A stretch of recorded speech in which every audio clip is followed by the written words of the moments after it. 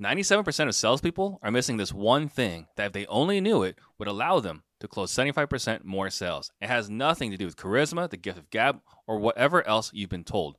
Because if you're trying to convince your customer, that means they don't want to buy, which means you've already lost the sale.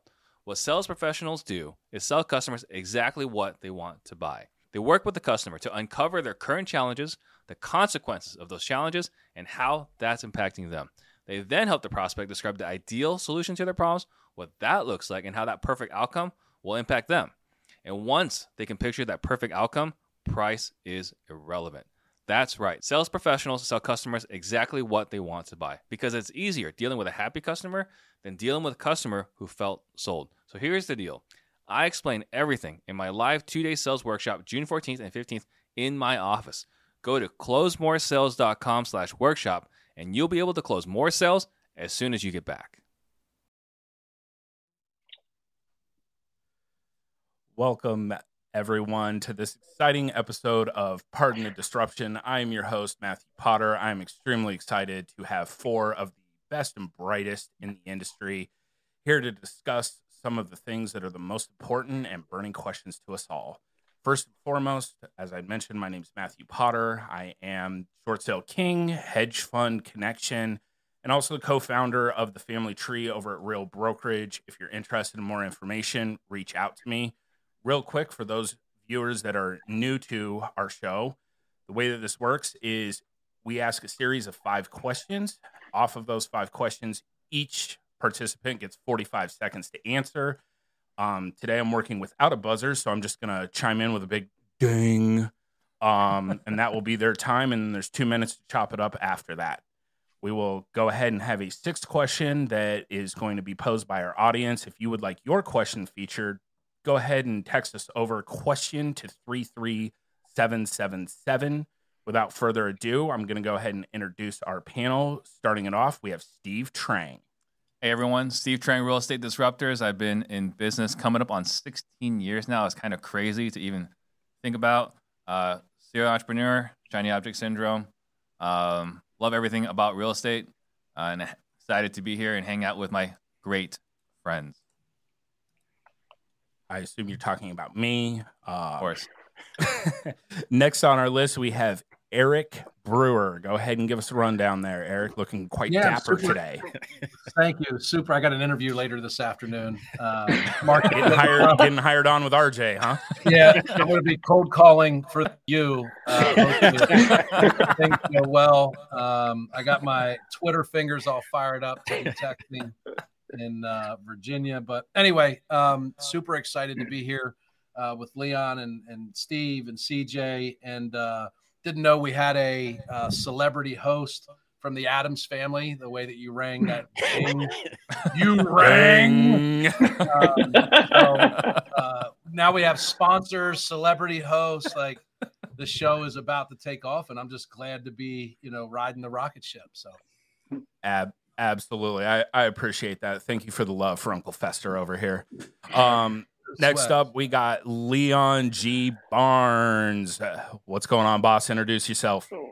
What up, everyone? I'm feeling charged up, not only because I'm here with Chris Jefferson, but I just spent 3 days with Eric Brewer, and I'm always happy to be on this show with Mr. Steve Trang, who the G today does stand for great in my middle initial. Great friends. Always excited to be on the show. We just spent 3 days at the Collective Genius. I'm director of membership, also a real estate investor, and excited to talk about 5 great topics here today. Outstanding. And last but certainly not least, we have Chris C.J. Jefferson. Go ahead and introduce yourself, boss. Yeah, Chris Jefferson, Richmond, Virginia. I represent the U Charged Up. Look, it's good to be back. I hear in my absence that Leon apparently scored a victory. Eric has clearly been to the dry cleaners. I hope he gets the job with the U later on today. And Steve looks like he may be in need of a haircut like myself as well. All right. You know what? I think what we should do for Steve, I think I'm going to get him to kind of the barbershop that I go to. All right. We're not going to do the hair cuttery or any sports clips or any of that. We're going to get him to a real barbershop here pretty soon. But I'm back to win today. All right. Let's get it. I'm excited to be here. Awesome. All right. Without further ado, we're going to jump into the first question of the day. This one is definitely a hot topic right now in the real estate industry.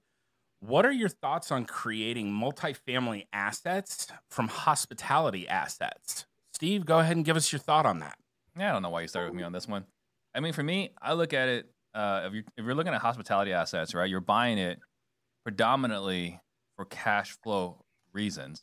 If you're buying it for cash flow reasons, just because the market has adjusted, right, has shifted a little bit, I wouldn't change your business model just because of how the market has shifted.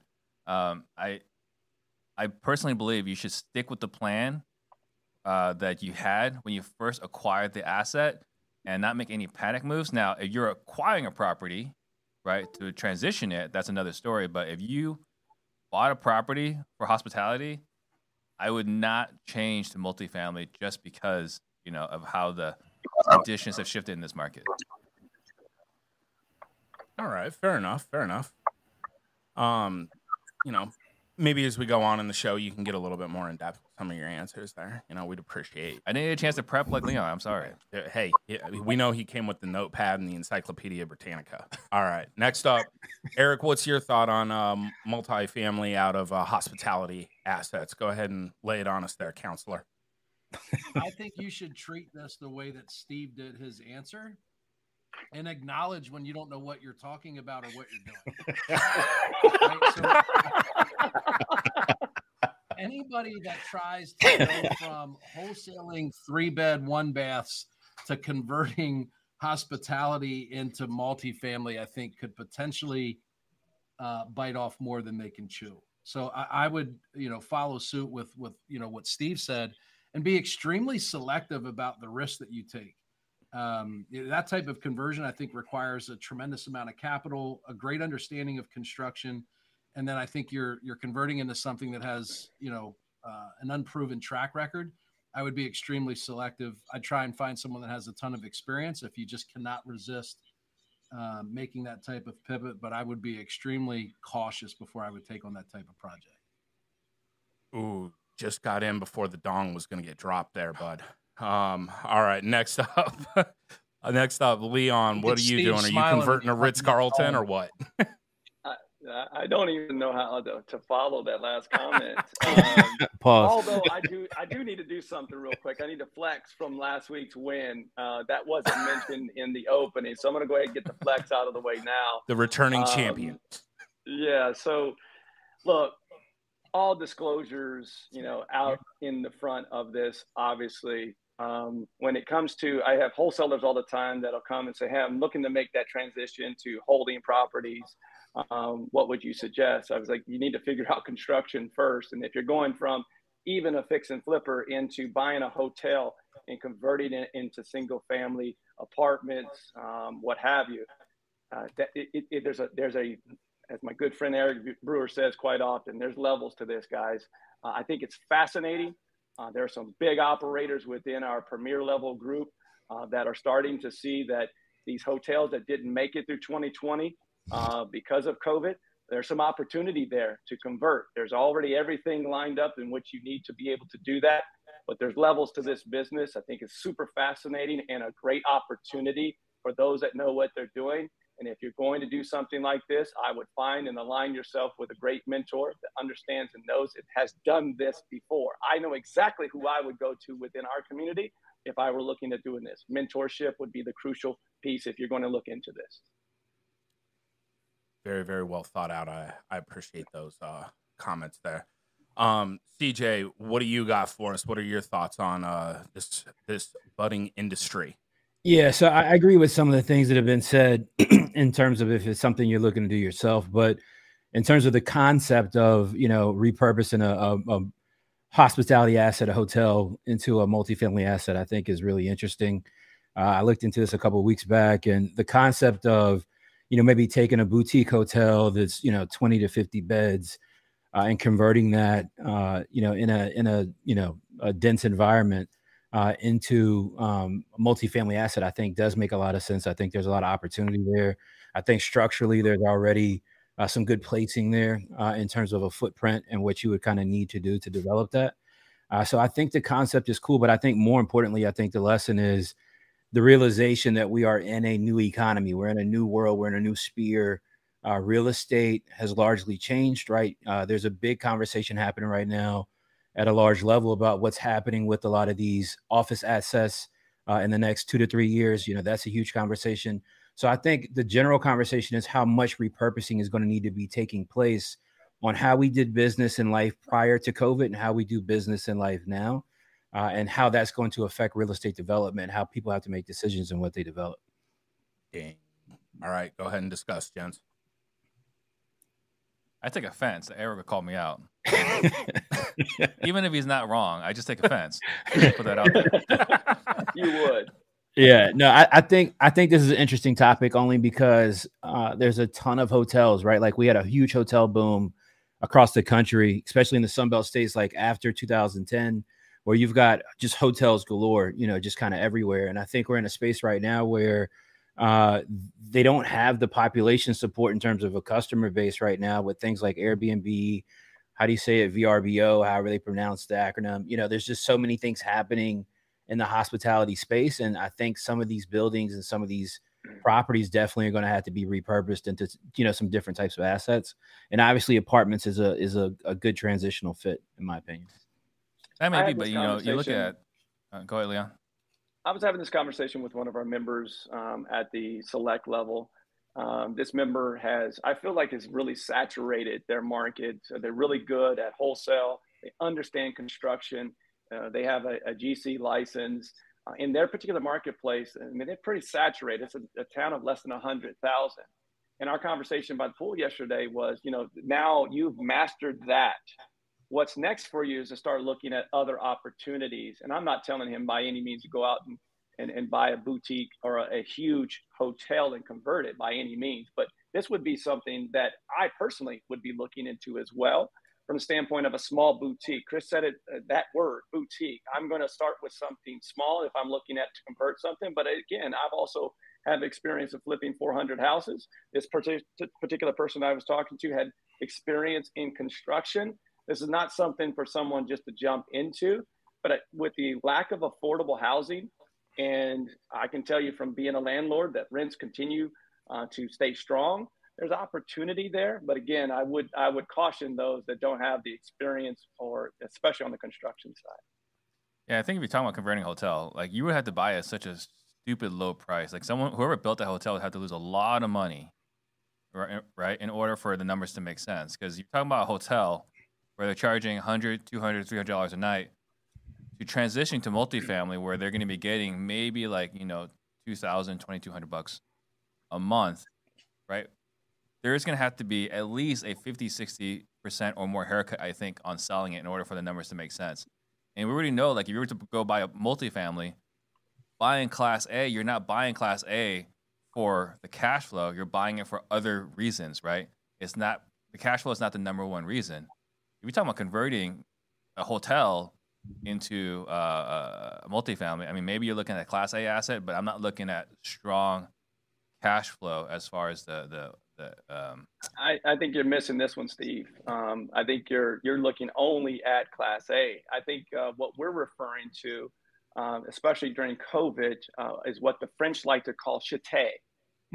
They are these are the properties that were struggling before COVID and shut down because they were already struggling beforehand. And these assets are available via foreclosure. They may be in rough shape, and so these may not even be B. These may be in your C's and D's with opportunity and path of progress and those type of things. Again, looking at opportunities that are available, not A-class assets here. Yeah, you're seeing this happen in dense or suburban areas, where you've got Class C, Class B, things that were like motels, had where you enter your room from outside of the building or outside of the structure. These are the type of properties. 2-star hotels. Yeah. Like where Eric stays. Like, those are the type of buildings that they're starting to repurpose and put into apartment type properties. And that's what I mean when they're already kind of set up with a footprint and almost kind of already fit to take in. Like, think about an extended stay, and the spacing that each room may have that could be repurposed. So I think there's opportunity there, but this isn't something that somebody's going to be trying to do, I don't think, with the Hilton or Hyatt somewhere or anything like that, unless you want to lose a substantial amount of money, I would think. All right. Some great insight over here. Maybe in the next question, Eric would want to maybe participate. I don't know. So clearly Eric's not the winner of that interview. He's thinking about what he said wrong in court earlier today. Ding. So that round, gonna go ahead and give it up to our reigning champion, Leon Barnes. Coming in strong. Love the insight on it. I like where you're going with the the French conversion there. I think that is what we're looking for. So point to Leon. Hopefully everybody else wants to go ahead and dethrone him this week. So here we go. Question number 2.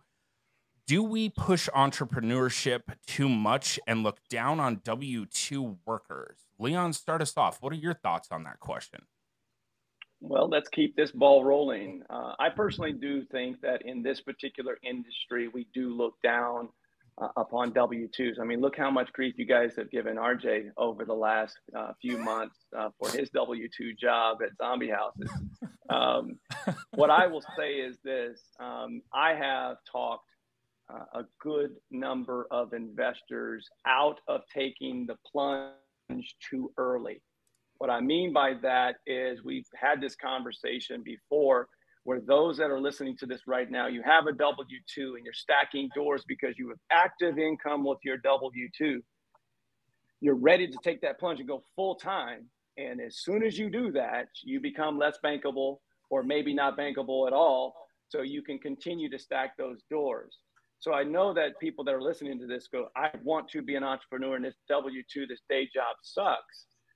But it's a way to get to that point. And sometimes I see people leaving it too soon. And frankly, some people don't need to leave it at all. High earners, engineers, doctors, stay in your profession and continue to stack wealth. It's a great opportunity to do that. And there's a healthy balance there for sure. Very nice. Very nice. All right, CJ, let's see if you can get on the board, show and a half in. What are your thoughts on this one? Yeah, look, I think it's simple. I think we do. I think we're unfair to people who have W-2s. And I think we kind of categorize entrepreneurship as this fancy, shiny thing that everybody should strive to do and everybody should try to make happen in their life. And I think that couldn't be further from the truth. I think the hidden secret in business is that a strong W-2 or a solid, consistent W-2 can truly carry you a long way, right? That could be your first opportunity, even if you don't make very much money a year, to get an FHA loan and go do house hacking, right? If you've got a high earning W-2 and you make $100,000 plus a year, creates an opportunity where you can really go borrow against that income and start to really build a really great rental portfolio and some wealth for yourself, some generational wealth at that. So I do think we're unfair to people, and we make this categorization of entrepreneurship because at the end of the day, what really is that, right? Like I think people have changed. I think people have side businesses where they're able to supplement their income. There's somebody in an office building somewhere in America right now that's selling somebody a plate of food for $10-15 and making some extra money on the side or just doing whatever the case might be. So I think we do have to slow down that push. And I think we have to be more receptive to the conversation of everybody can't be the boss and there's nothing wrong with being a worker at the end of the day. Very nice insight. I would tend to agree. That being said, Steve, what are your thoughts with W-2? Where do you stand? Well, first of all, I feel bad that no one's talking over Leon. But I will share that I think that what we're talking about, on this podcast, the content we create, we're talking primarily about entrepreneurship. And there's a reason why. Is because that's our targeted audience. That's our tribe, right? We're not here to belittle anybody else as far as a W-2 role. I think W-2 role must be fulfilled, right, in one capacity or another. And one thing I speak about quite a bit is how difficult the journey is. So I'll talk about how awesome it is, but I'll also talk about how much it sucks a lot of the time as well, right? So it's not meant for everybody because there's going to be a lot of stomach punches, sometimes multiple gut punches in a day, right? So I don't think we're pushing it too much. I think maybe we glorify it and we don't talk about the bad side enough. So I think that's probably where the balance should be. Not everyone can be an entrepreneur and not everyone can be a W-2. right? There has to be a balance. But for us, when I'm creating content for a tribe of people like me, right? If I was trying to create content for another platform, let's say I was talking about a gaming platform, I'd be talking about gaming, right? I wouldn't be talking about entrepreneurship. I'm going to be talking about what resonates with me. So anyway, I'll pass off to Eric. I see he's tired. He's worked too hard getting ready for his interview. Yes. Eric, what are your thoughts? My thoughts are we need to go find the dinger as quickly as possible before the next question. So when I take my 30 seconds, Lurch, if you could go find that, I think we'd all appreciate it, especially the people listening. I think, Gang. there's a compromise here, right? Like entrepreneurs value freedom. The W-2 person values security. And at some point there's a balance for that, right? Like at Steve's point, when you seek the freedom that comes along with entrepreneurship, you generally sacrifice a ton of security, right? And I can tell you there's a lot of entrepreneurs the last 6 months that would love to have a W-2 and may have one here shortly.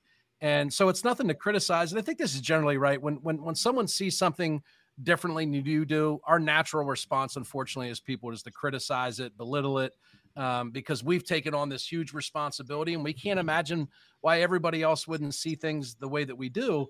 But the reality is that entrepreneurs need W-2 workers. W-2 workers need entrepreneurs to go out and start businesses and build these great organizations so that they have a place to work and provide that security. So, yeah, I think we are a little bit hard on those people. Yes, I do think Steve has a point that inside of our community and our tribe, it's natural for us to have conversations that might not give the credit where credit is due for people that see things a little bit differently than we do. To add to that, I do think that you don't have to add to it, Leon. It was perfectly fine the way I read. We have to add to your comments. That's why 3 of us had to go after you.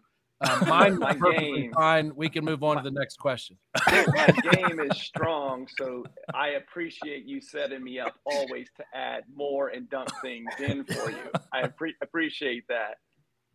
So this isn't just real estate. This is also how many kids right now are telling you that they want to be YouTubers and TikTokers.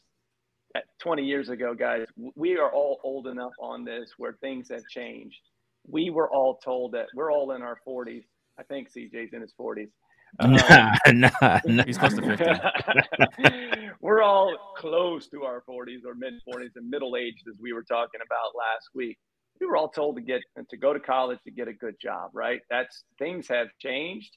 That doesn't make it right, doesn't make it wrong, but there are a lot more opportunities for people in our society to be entrepreneurs today, more so than ever before. And so I think that's something that we're going to continue to see as more technology becomes available, where people have the opportunity to be their own boss. You're just going to see more of it. Things have changed. And to add to that, I would just say, there you go. For those that have followed my journey, right? I say I'm on a mission to create 100 millionaires. One of the reasons why I started Real Estate Disruptors is to talk about entrepreneurship, right? And the reason why entrepreneurship is so important to me is that I have had in our family history, right? The last few generations had everything taken by communism, right? Having communism seize your family's assets twice, right? Once in China, once in Vietnam. Capitalism is really important to me. And that's one of the reasons why I push it so hard, is because I think that there are certain parts of our society where profit's a bad word. And for me, I'm pushing hard on the other side to push entrepreneurship and pushing capitalism.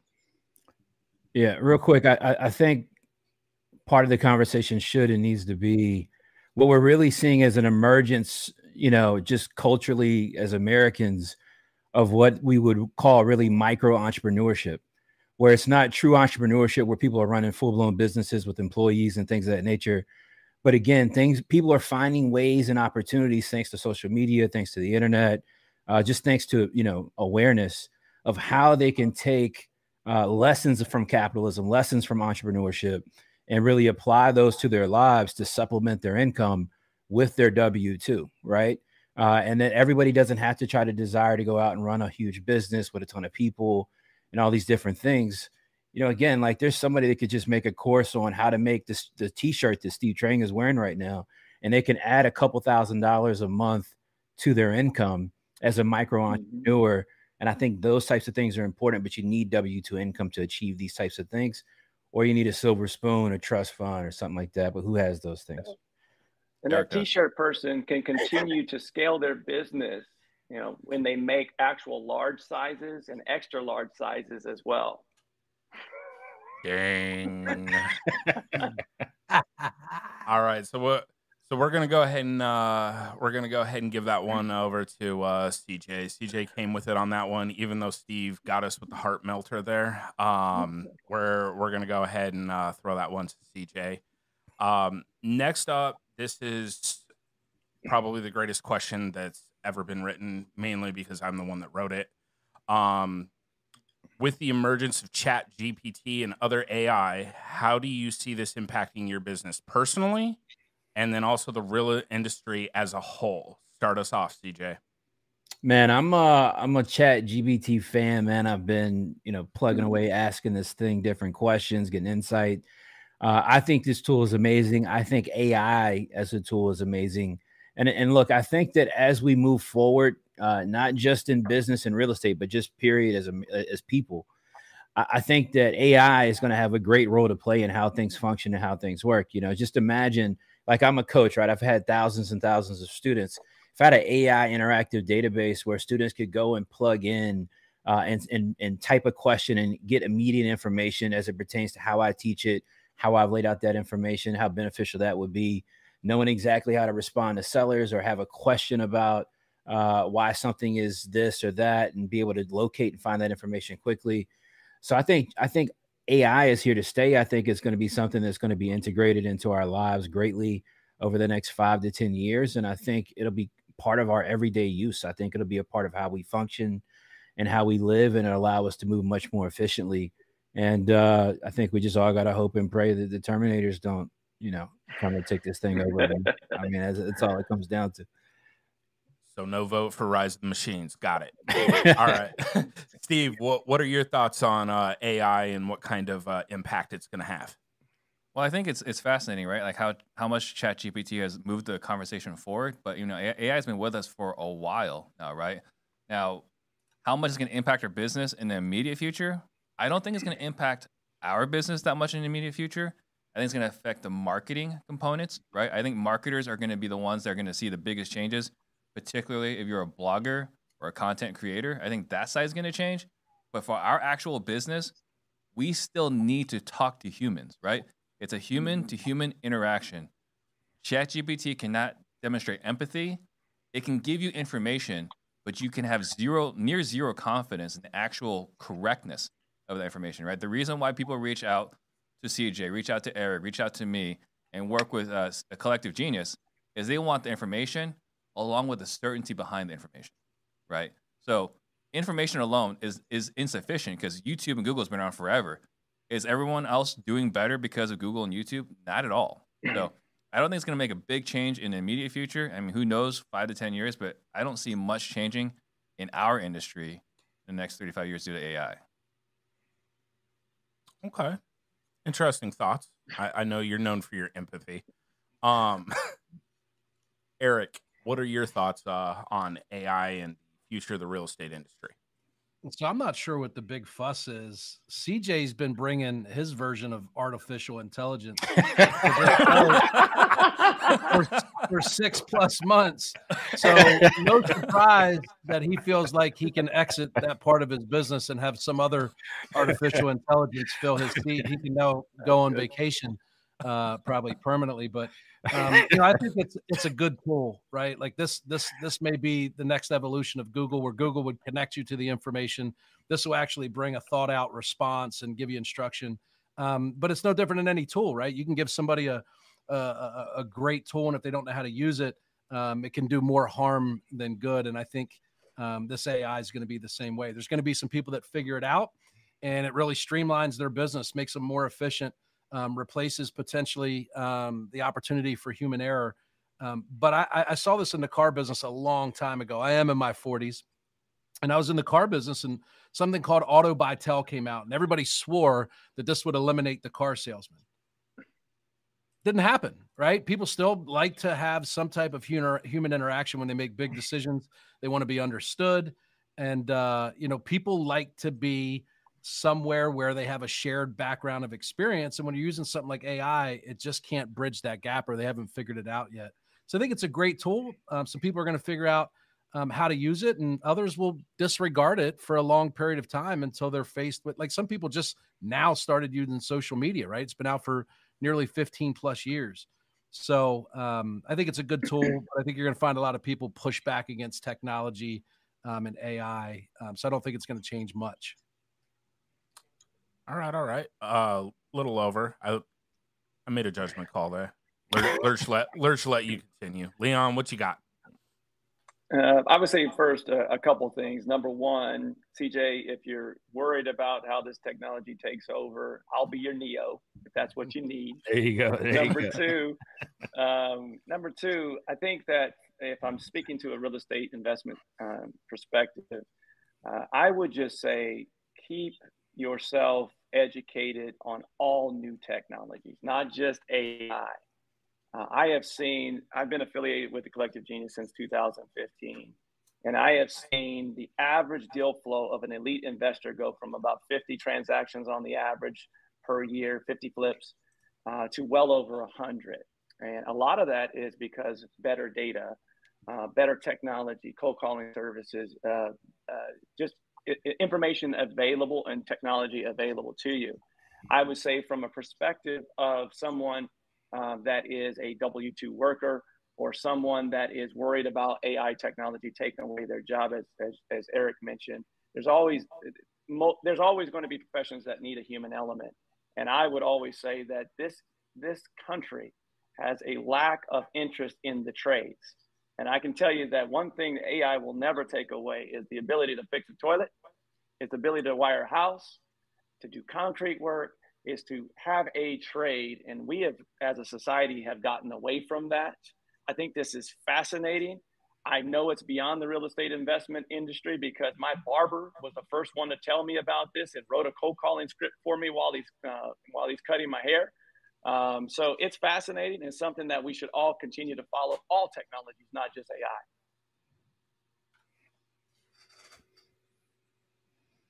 Yeah, I think AI is going to play the part more the mundane task. You talk about, Leon, people flipping 100 houses. I know, like, from flipping houses, like, one of the dreadful things is when you got to write the property description for your listing and make sure you hit all the points. Yes, and, do this and do that. I think it's going to be effective in ways like that.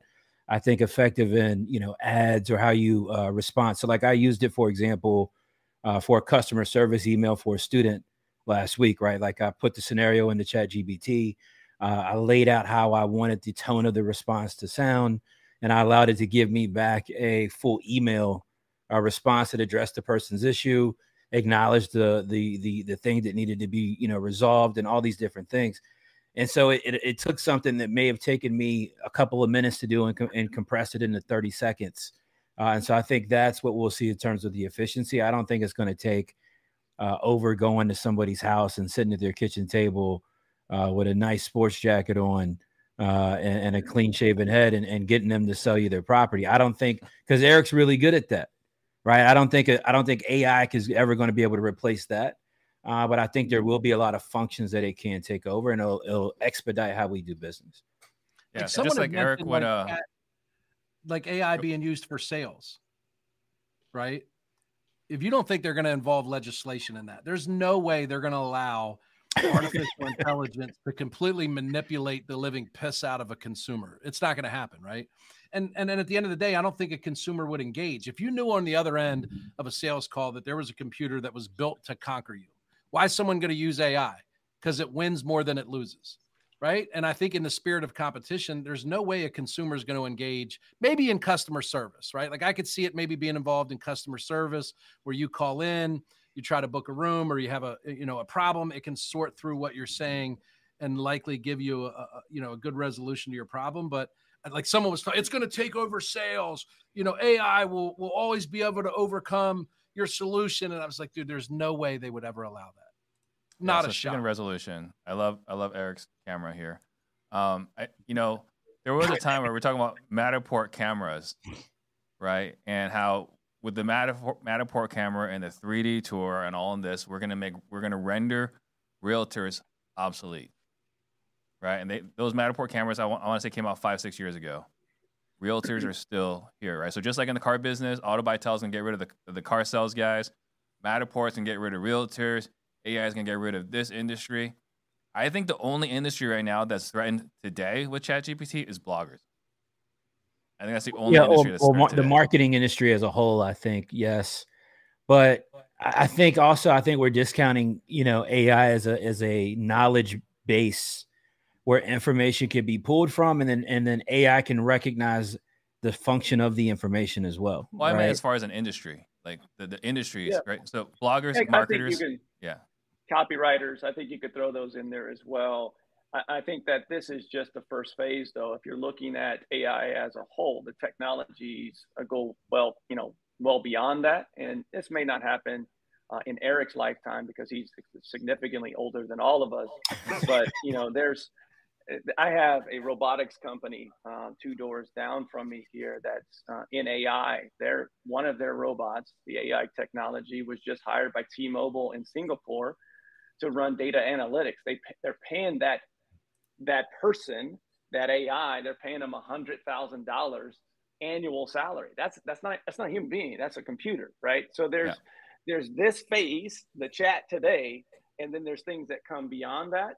And it may not affect us in real estate today, but 20, 30 years down the line, when we're hopefully all retired and wealthy, I do see that happening, but not anytime soon. This, like you said, will take some minimal copywriters, marketing, those type of things today. I'm far more terrified of those videos you see from Boston Dynamics, right? Where the robot's like catching things, like it's getting like haymakers, and it's just still standing. I'm far more terrified of those things. Yeah, I can't wait to buy one of them.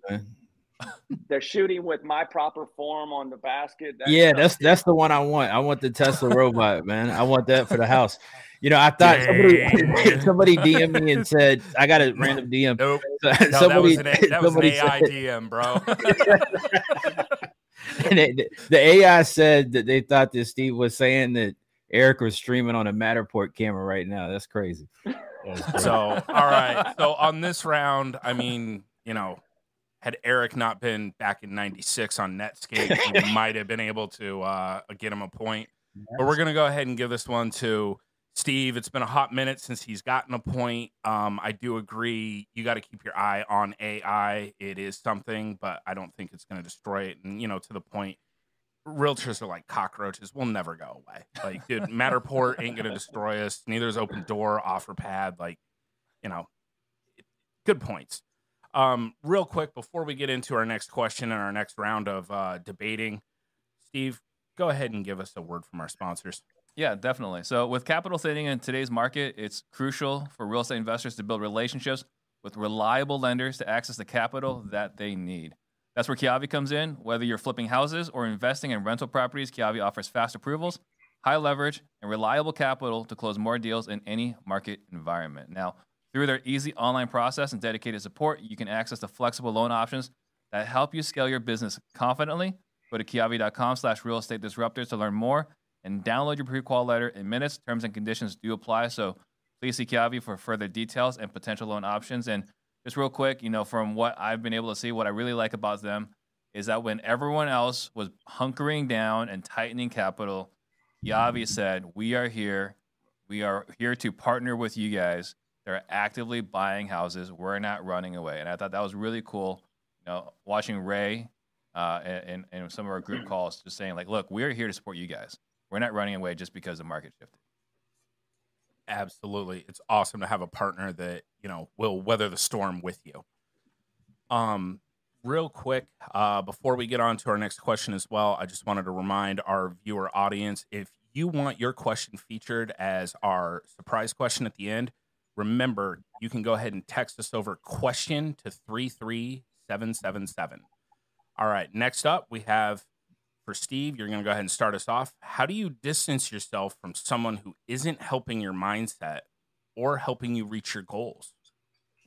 So I love this question. And, the older or I guess less mature version of me would just say, just completely stay away from them, right? Just completely remove them from your life. But the reality is you can't remove everyone from your life, not in all circumstances. There are some people through, whether blood or, marriage or whatever, you just cannot completely remove yourself. So all you got to do, right, is just spend less time with them. So some people, I would love to be able to talk to all three of these guys every single day, right? If someone is not helpful, is a little bit more challenging, then maybe we only talk to them 3 minutes a week, maybe 30 seconds a month, right? Maybe we just kind of give them a nod at the family barbecue and then we move on. You can't completely delete them from your life, but you can definitely restrict the amount of exposure to how much you have to spend with them. So just limit your access. You don't have to completely delete them. Very, very nice thought. I mean, block button also works. Eric, what are your thoughts? So I think I'll address mindset first. I think the first thing is, if you're in the wrong mindset and someone doesn't support it, you should not try and get away from that person. Oftentimes we have a broken mindset and someone's trying to encourage us to do something different or encourage us to do the right thing. And when it's not what we want to hear, we often run from that. And, a lot of people don't like change. So I'd get crystal clear on, making sure first that they're not trying to give you good advice. Just because it's different than what we planned or what we were thinking doesn't mean it's bad advice. I was glad for, multiple times in my life where I was seeking some guidance and someone gave me good advice that was a little bit different than what I planned. And it turned out to be really good advice. Literally everybody I talked to was like, don't go anywhere near the show. The guys are losers. And it turns out most of them aren't. But at the end of the day, it turned out to be good advice. So I think, to Steve's point, oftentimes when we reach different levels in our life and different levels in our business, unfortunately, it forces us to leave some baggage behind. And that's always difficult to do because we have a relationship and a friendship with those people. But, I like to say, you hear this a lot, like what got you here won't get you there. And when we make a decision to raise our floor in life, a lot of times we have to leave some of those old relationships behind. And that's difficult to do, but it often is the right thing to do. Very, very nice way of piggybacking off of Steve. I love the daisy chain. Next up, Leon, what you got? This one's a tough for me because I am a relationship person, and we all know, to what Eric just said, to continue to level up, the people that you surround yourself with today may not be the people to get you to that next level. I do think this is a gradual process, and that those that don't have a similar mindset will understand, and the conversations will happen less, just naturally, because what they're interested in, you're no longer interested in, and vice versa. I do want to caution, though, in this gradual process, there are some people in my life that I don't talk to enough, that I wish I did, that helped me get to where I am today, and I regret that, quite frankly, that I don't talk to them enough, and need to make a point to talk to them more, because I would not be who I am. I'm standing on the shoulders of a lot of people, and I know everybody on this are. None of us can have success without others, and I continue to understand that I do want to be around people that help bring me up, level me up as well. At the same time, I would just caution you that if you've moved on from relationships that helped you get to where you are today, to maybe reach back out to those, because you may not talk to them every single day, but they're important because they helped you get to where you are today. That was definitely some deep thoughts there, Leon. We appreciate that. CJ, what about you? What are your thoughts? Yeah, I agree with a lot with what Leon kind of said there on the tail end of things, but I think at the same time, I think mindset is an important conversation. I emphasize it a lot with my students because look, my mother, for example, is college educated. Both my parents college educated, great jobs. I got failed out of college, had to move back with my parents. I tell them I'm starting a real estate business. That mindset, that conversation didn't go great in terms of their encouragement, things that they thought I could or couldn't do. I don't think that was from a malicious place. It was just sometimes we have to accept that some people don't know past what they can see themselves.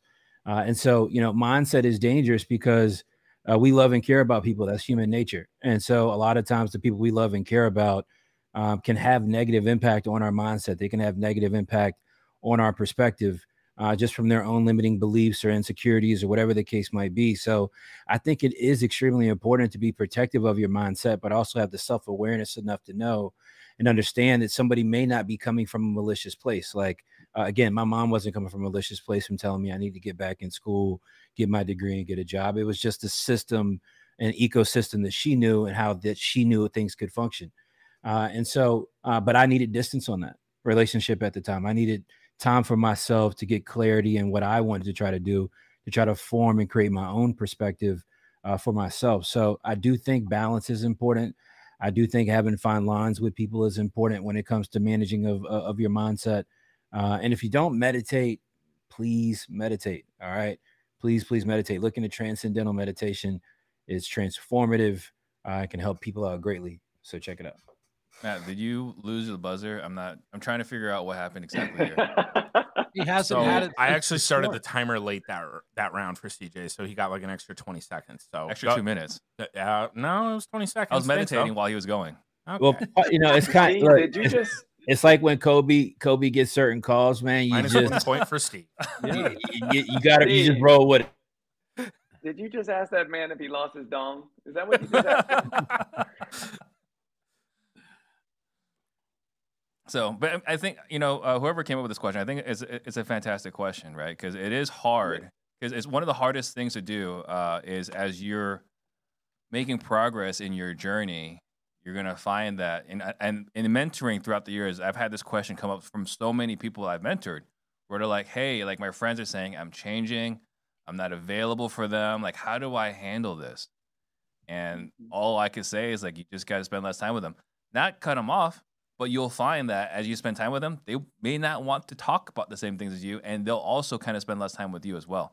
It's not necessarily a one-way street. So it's a tough thing, and whoever asked it, I think it's a fantastic question because we all go through in one degree or another. It can happen very naturally just because of the conversations and that you're no longer having. But in my response, as I was giving that response, it made me a little bit emotional because I think about some of the people it's been tough that I don't talk to as often as I once did. It's not because I don't love them. I do. It's just as you continue to grow from a personal mindset of being at a different level, not better, just a different level. It is tough. It does happen naturally. In some cases, it doesn't. And we've all been in relationships where you didn't want it to end that way, and it did, and you just have to continue to move on. But I don't think anyone blames us as human beings for continuing to want to be, to continue to elevate. And with elevation comes new relationships with people that are at similar levels and beyond. I do think Eric blocks my text messages. So there's that. Well, I mean, that's a sign, right? She's trying to tell you something. CJ got so much time that CJ's out for this part of the discussion. I'm guessing he wished he had my Matterport camera right now. So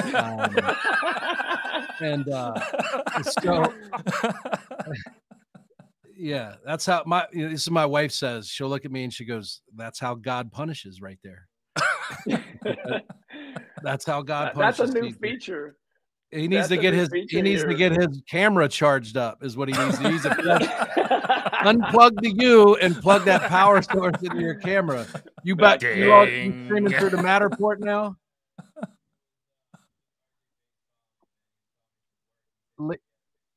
That's funny. That's funny. He had to Venmo his light bill real quick is what he had to do. All I heard in the background was him yelling, I can put a little bit on it. Tell him I ain't got it, dog. Oh, Lord. Steve, all right. I was starting to think this was a new feature that CJ went so long that we just cut him off and froze him. Yeah. That's going to be version 3.0 of the God show. willing. Gotcha. All right. So on that round, getting us all up in the feels, Leon, you're going to go ahead and get the point on that one. You are right. Sometimes when we go through these growth seasons, sometimes relationships kind of go by the wayside that otherwise you wouldn't maybe necessarily want them to. So love everybody's responses on that. You guys were all on point. Like, I'm really not here to bust your chops on it. It was really good. Hopefully Eric can get on the board with the next question. Next up, we have, what do you tell realtors or other people in real estate who claim that wholesaling and similar strategies are unethical? Lead us off, Leon. I think this is really an easy answer. I would ask them, I would first of all tell them that I know as probably more unethical realtors than I do unethical wholesalers, quite frankly. If it's illegal, that's one thing. But wholesaling, far as I know, outside of Oklahoma and Chicago and maybe a couple other markets that have passed legislation, is not illegal to do. Are there unethical people in every profession? Absolutely, there are. But I would argue that I've met more unethical realtors than I have wholesalers. And if it's not illegal, I don't see what the big issue is. They're solving sellers' problems. What's unethical about that? Very true. Very true. Very concise, too. Thanks for keeping us on time here.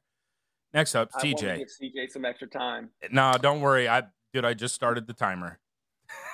And the guys, that's appreciated. First of all, respectfully, shout out to all the realtors. Potter, you included. All right, I appreciate that, brother. Steve, you too. Realtors, man, what the hell are they talking about, man? Look, here's the whole problem with this. Respectfully, they see that we're infringing on their business. And so NAR is running around. Shout out to NAR. They're running around like chickens with their heads cut off, talking about how wholesalers across America are taking business and leading people astray and yada, yada, yada. It's all BS. There's bad apples in every bunch. All right. There's bad apples in terms of realtors. There's bad apples in terms of wholesalers, fix and flippers, contractors, you name it. The reality of it at the end of the day is this. All right. We're all providing solutions to homeowners, and we have a lot of frustrated realtors that they're still using marketing tactics from like 10 years ago. Why every time I see a realtor, respectfully, their headshot and profile photo is from 15 years ago when they got their license? Realtors have been stuck using dated techniques when it comes to sales and marketing. Ding. ChatGPT got him again. Perfect. AI malfunction. All right, Steve, it doesn't matter. He was getting dinged anyway. Steve, what you got? Well, I think, if someone says like, you're taking advantage of this homeowner, I would just ask them, did you make him a better offer? Are you going out and paying cash? Are you paying that price, right? Are you going to go get a loan or whatever for that homeowner? Right? I mean, that's the first thing. The second thing is, I've actually been on the realtor side where they're like, your industry is broken, right? And the question I always ask them is like, look, if you're going to judge me by my colleagues and peers, let me ask you, at your workplace, are there any people there that you feel maybe shouldn't be at that company? Maybe aren't qualified, maybe don't deserve to still be employed there? Well, are we going to judge you by your colleagues? If the answer is no, then you can't judge an industry, right, by the other people within that industry. So I used to believe a long time ago that our responsibility was to get the homeowner as much equity as possible. I now know that every homeowner desires a different outcome. 95% want the most amount of money. The other 5% want a solution that has nothing to do with money. Who are we to give them more money if that's not really what they want? Great. That's a great insight, Steve. And I mean, part of it is obviously, you're licensed as well, but that is a really great insight right there, because you have to listen to what's important to your client. It's just that simple. Eric is stretching. He's ready to bring the rain on this one. I think, due to time, we're just going to have to skip Eric. Eric, go ahead. Lay it on us. What you got, boss? This might not be that popular, but I think 50 to 75% of the wholesaler population is unethical. The practice of wholesaling houses is not unethical. there's a lot of bad information out there. There's a lot of people that have taken information and have chosen to do business in an unethical way. So I think that the general statement certainly doesn't apply to everybody, but it applies probably to more people than it does not. So, and that's why we're seeing a lot of legislation. I think that's why, certain areas have implemented licensing requirements for people to wholesale so they can have some type of way to govern these transactions. But we've all met wholesalers, right, that are shopping a property. I had somebody this week that I asked him to send me an assignment agreement. He said, I got to get the contract first. He doesn't even have an agreement with the seller. I was out at the property, walked through this property. Like, that's unethical. There's no negotiating that, right? It's black and white. I would say that it's really probably just a lack of information. Oftentimes when people say things like that, it's based on a sliver of information that they have or an isolated experience. And then they apply that to everybody that's a wholesaler or a fix and flipper or an investor or a developer. So it's generally not right to classify all wholesalers that way. But for the most part, I think there's a lot of unethical things being done in wholesaling, but it doesn't mean everybody is bad. Respectfully. Shout out to NAR, man. They're messing with the power over here. Man. Shout out to NAR. But I hear Eric, and I don't think Eric's wrong. But I think at the end of the day, we're talking about a regulated industry in opposition to a regulated industry. And quite frankly, a lot of us as real estate investors have not wanted a regulated space when it comes to wholesaling or real estate investing as a profession. And so we can't have it both ways at the end of the day, right? And so anytime there's not any regulation present at all, there's going to be a higher probability of people being unethical or going about things the wrong way, which we do see a lot, unfortunately, in the wholesaling space. And so I think that's part of the conversation, maybe for another day. But does the industry need regulation or does it not?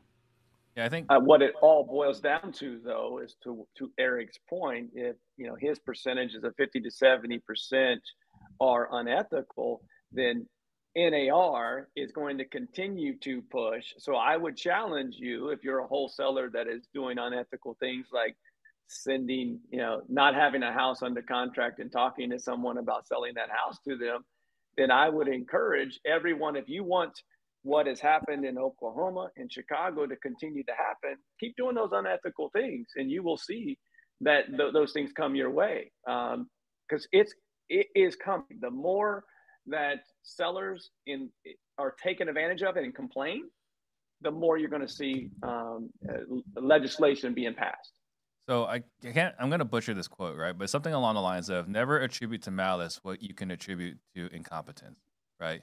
Like, I don't think that guy is being unethical. That guy just might have no idea what he's doing. Like, the worst thing that happens in our space that I see is when gurus are out there saying, buy a house with no money down, get a contract, and then cancel your assignment contract during the inspection period, right?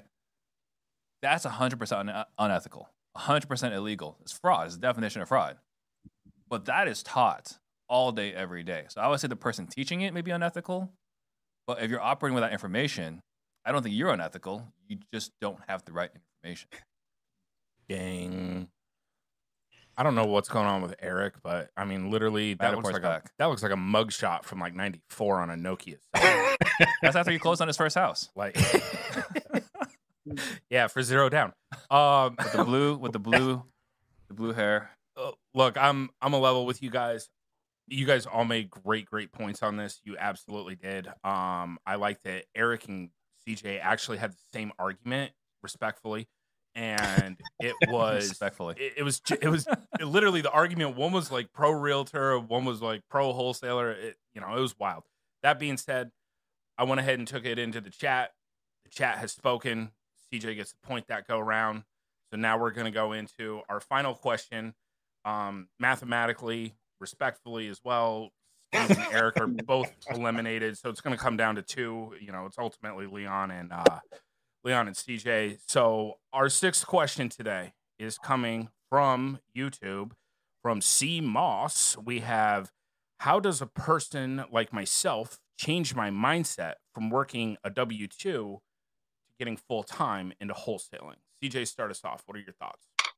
Yeah, I think, and shout out to Cliff. I think the first things first is you stop looking at the W-2 as a nuisance, as a bad thing, as something that you're trying to, make this great escape from. Right. I think that what you have to do is to start looking at your W-2 as a tool, because that's what it is. I worked at T-Mobile and I made $15 an hour. For myself, what I had to quickly realize before I ever had the financial capacity to leave my job is what was everything that I could gather from the place that I was at. It's a Fortune 500 company. How much information they have on systems and processes, how much information they have on management, how much information they have on how to properly train somebody, how much information they have on how to respond to disruptive people on the phone. And so I think sometimes we just get lost in our disappointment and our feeling about where we're at. And we get so focused on, it's like, I talked to my students about this the other day. It's like that lottery ticket syndrome. It's like, hey, what are you going to do when you hit the lottery? Well, the likeliness is we're not hitting the lottery, right? That's the reality. And so how can we look at this as a tool that we can use and create what I call an escape plan? How can you figure out exactly when you're going to be able to get out of here? How much revenue does it take for you to have in your business? And these are the types of things that I think we got to focus on. So the change in mindset is, again, not looking at your job as a hindrance or something holding you back or something limiting you from getting where you want to go. And I know Cliff, he's a student. I know he works a lot of hours and things of that nature, and I get that. But we got to look at it as, how can I take hard work and effort, and how can I use this job as a tool to get to where it is that I want to go? Dang. All right, Steve, feel free to participate. You're mathematically eliminated. Thank you for that. I appreciate that. Respectfully, I think Chris made some good points. I think the reality is, right, you got to look, I mean, truthfully, you got to look at the W-2 component, right? It's not that you have to quit a W-2. Leon spoke on this earlier, right? Like, a lot of people that want to have passive income can totally do that with a W-2 job, right? You can buy 10 houses with a mortgage from your W-2 income, right? We're not saying you have to quit your W-2 job to become a real estate investor. They're not two totally different things. With that being said, if you do want to quit a W-2 job to become an entrepreneur, I think the things you got to look at are, what is your purpose, right? What is driving you? Why would you want to change with what's going on? And until you have a strong enough why, it's gonna be really hard to get yourself to shift on your mindset. I think it was either last week or the week before, Eric and I were debating here about your why and your purpose, right? And the default answer for a lot of people is like the kids, right? My family. And I think most people, when they start off, their first why is money. Their second why is the first why is money, right? But then you get the money. Then your second why is your family. But the reality is, we could stop today if our why is our family, right? You got to find a stronger purpose, perhaps, if you want to keep going further, right? So if you want to get the mindset to shift, you got to find a strong enough reason why to go out and make that change. I think purpose, it's a really simple answer, probably a boring answer, but I think purpose is really what it comes down to. Ding, ding. All right, Eric, let's see if you can, maybe get a participation point. What you got? Might want to unmute yourself. No, I'm glad. He sounds better this way. Dropping that wisdom. I don't think W-2 is a mindset, man. Like, I think one of the things that Steve said earlier is that enough people are not brutally honest about what the entrepreneurial journey looks like. It's got some really high highs and it's got some extraordinarily low lows. And we see all over Instagram and TikTok the highs, but very seldom do people talk about the deep, dark nights where you wonder about whether or not you can cover payroll, or how much longer you can sustain 75, 80-hour work weeks. And, so I would think long and hard about what it is about, whether you call this a W-2, it's a career. Why do we label it as a W-2 as something that's negative? I don't necessarily see it that way. You have a career. And what is the path of that career? Is that in alignment with what you want to be 10, 15, 20 years ago? And then, to become a real estate wholesaler, get extremely clear on what that journey looks like and make sure that it's in alignment. Just like real estate agents, right? Like somewhere like 75% of real estate agents fail. They have this sort of, fraction perception of what everybody talks about, the flexibility, the schedule, and all this freedom, and make the money. And they come to be a real estate agent. They find out they work way more hours than they did at their W-2. They're always on call. There's inconsistent income. They're miserable, depressed, and they quit. And everybody go through that same journey. It's just some people don't quit like CJ's camera. They hang in there, they stay in the game, they're longer. And, you know, I think that the best advice I could give you is to be crystal clear. Comparison is the thief of joy. And you're comparing your W-2 experience to someone else's wholesale experience. And we don't necessarily know that what you're seeing on Instagram or TikTok is 100% accurate. So I would get really clear on what it is about you dislike in your current situation and whether or not wholesaling or being an entrepreneur is going to solve that problem for you. That was a really good deep dive there, Eric. I mean, you touched on a lot of it. Like, let's be honest, most of what we see on Instagram, people post the highlight reel. People don't post the struggle or anything like that. So, right. Leon, what you got for us? What are your thoughts, boss? Well, it's very rare that I get an unfair advantage, but I actually have one in this particular case because C. Moss is like a brother. He and I went to high school, and I would argue that C. Moss, you already have the right mindset to do everything and accomplish everything you want in your current situation and what you want your life to be in the future. And the way I know that is because C. Moss and I went to high school together. And out of all of my friends in high school, C. Moss is the only one that has ever reached out to me and said, I want to do this. What do I need to take? What type of steps? I said, the first thing you need to do is get on here with my boys and watch Pardon the Disruptions and watch Steve Trang every time you get a chance on Real Estate Disruptors, because you get to learn exactly what people's mindsets are to make that transition of fulfillment, what you want to do long term. The second thing you should do is find a mentor and a coach. Because of you reaching out, have put him with Chris Jefferson, who has been a mentor to him and has continued to help him along that journey. The mindset piece of this, of making that, you already have that. And most people that watch this, they already have it. They just have to be in a spot where they start taking those necessary steps. If the fulfillment for you is to become an entrepreneur, you're not fulfilled in that current career that you have to take those necessary steps. And here's the last thing I'll say. You got to get wins, small wins, set goals to replace that income, because most people that want to replace a W-2 are high earners. So you can't make that transition overnight unless you just are independently wealthy to be able to do that. Set goals, continue to reset them as you reach them, but start with little wins, and that mindset just continues to grow because you're around the people that can help you continue to grow into an entrepreneur. Dang. Yeah, and just to add to that, we talk about the purpose, right? Having a very clear why as to why you're doing it.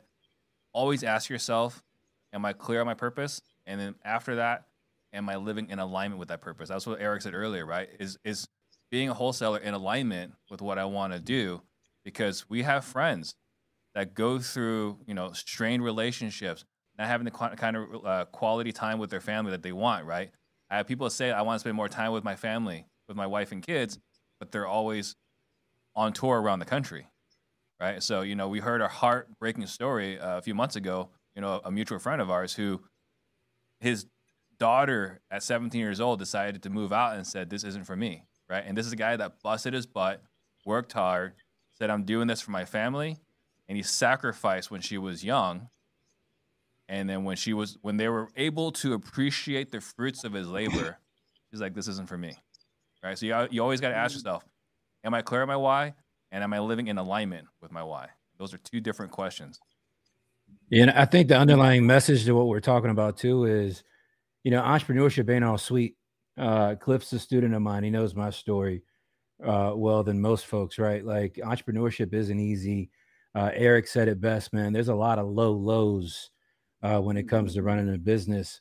There's a lot of people experiencing a lot of low lows right now. If I had a do-over and I could do it better, if I could go back to my mindset in 2006, 2007, when I had a regular job, a lot of what I would be really kind of geared in and focused on is how to brace myself for the hits, right? How to use that time where I got that cushion, because the cushion doesn't exist when you own the business.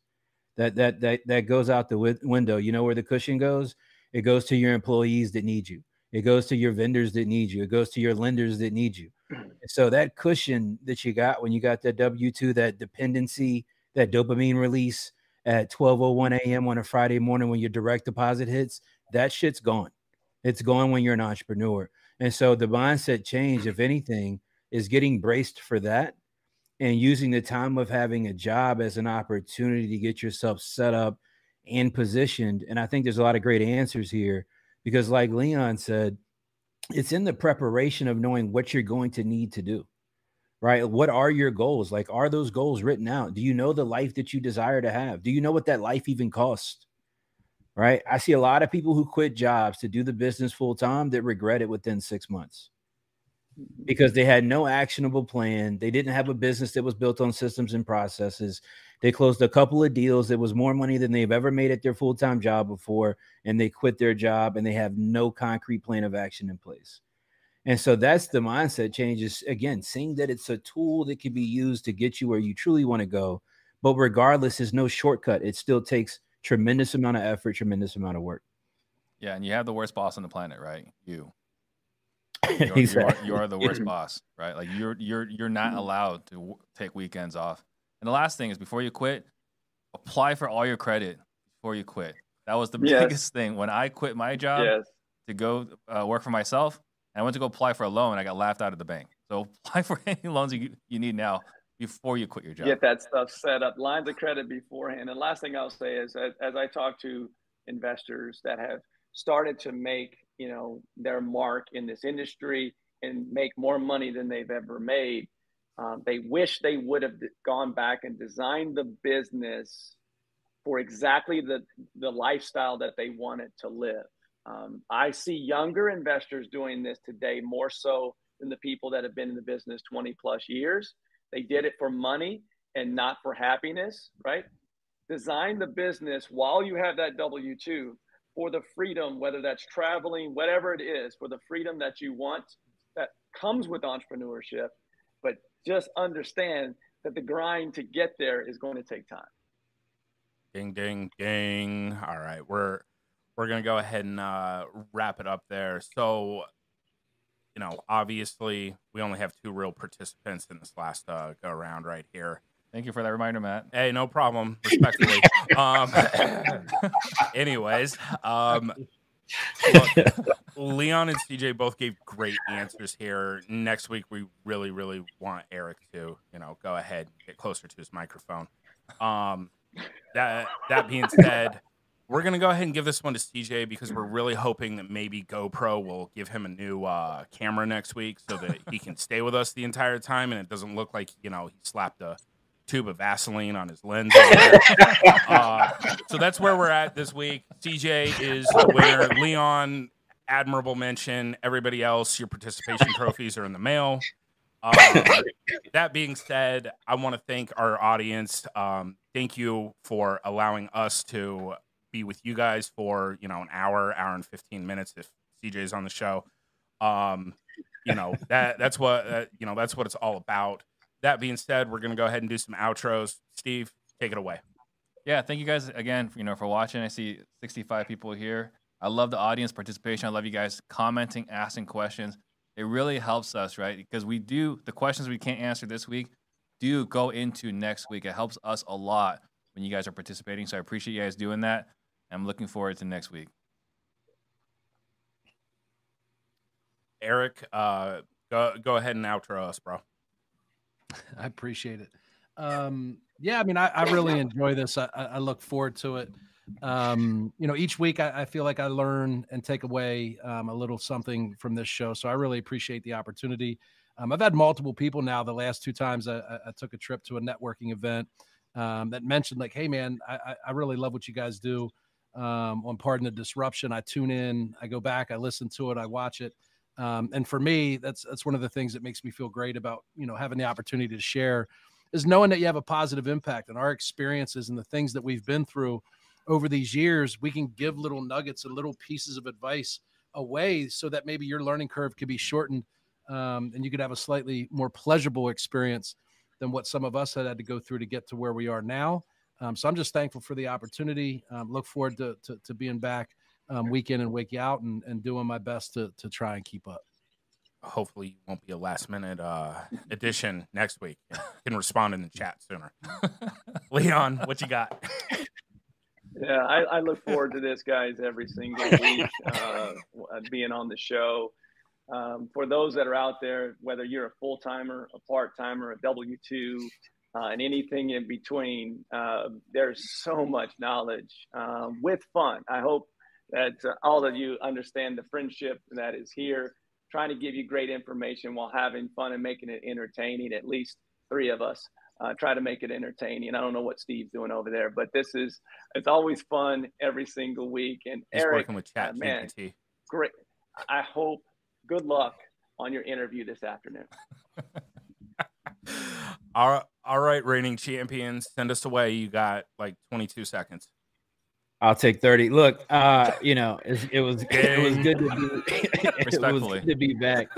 Respectfully, no, it was really good to be back. It's always fun to do the show, man. I think Eric made a great point. Just, we're just coming from a genuine organic place, speaking from our own experiences and giving and sharing our thoughts to try to help somebody else.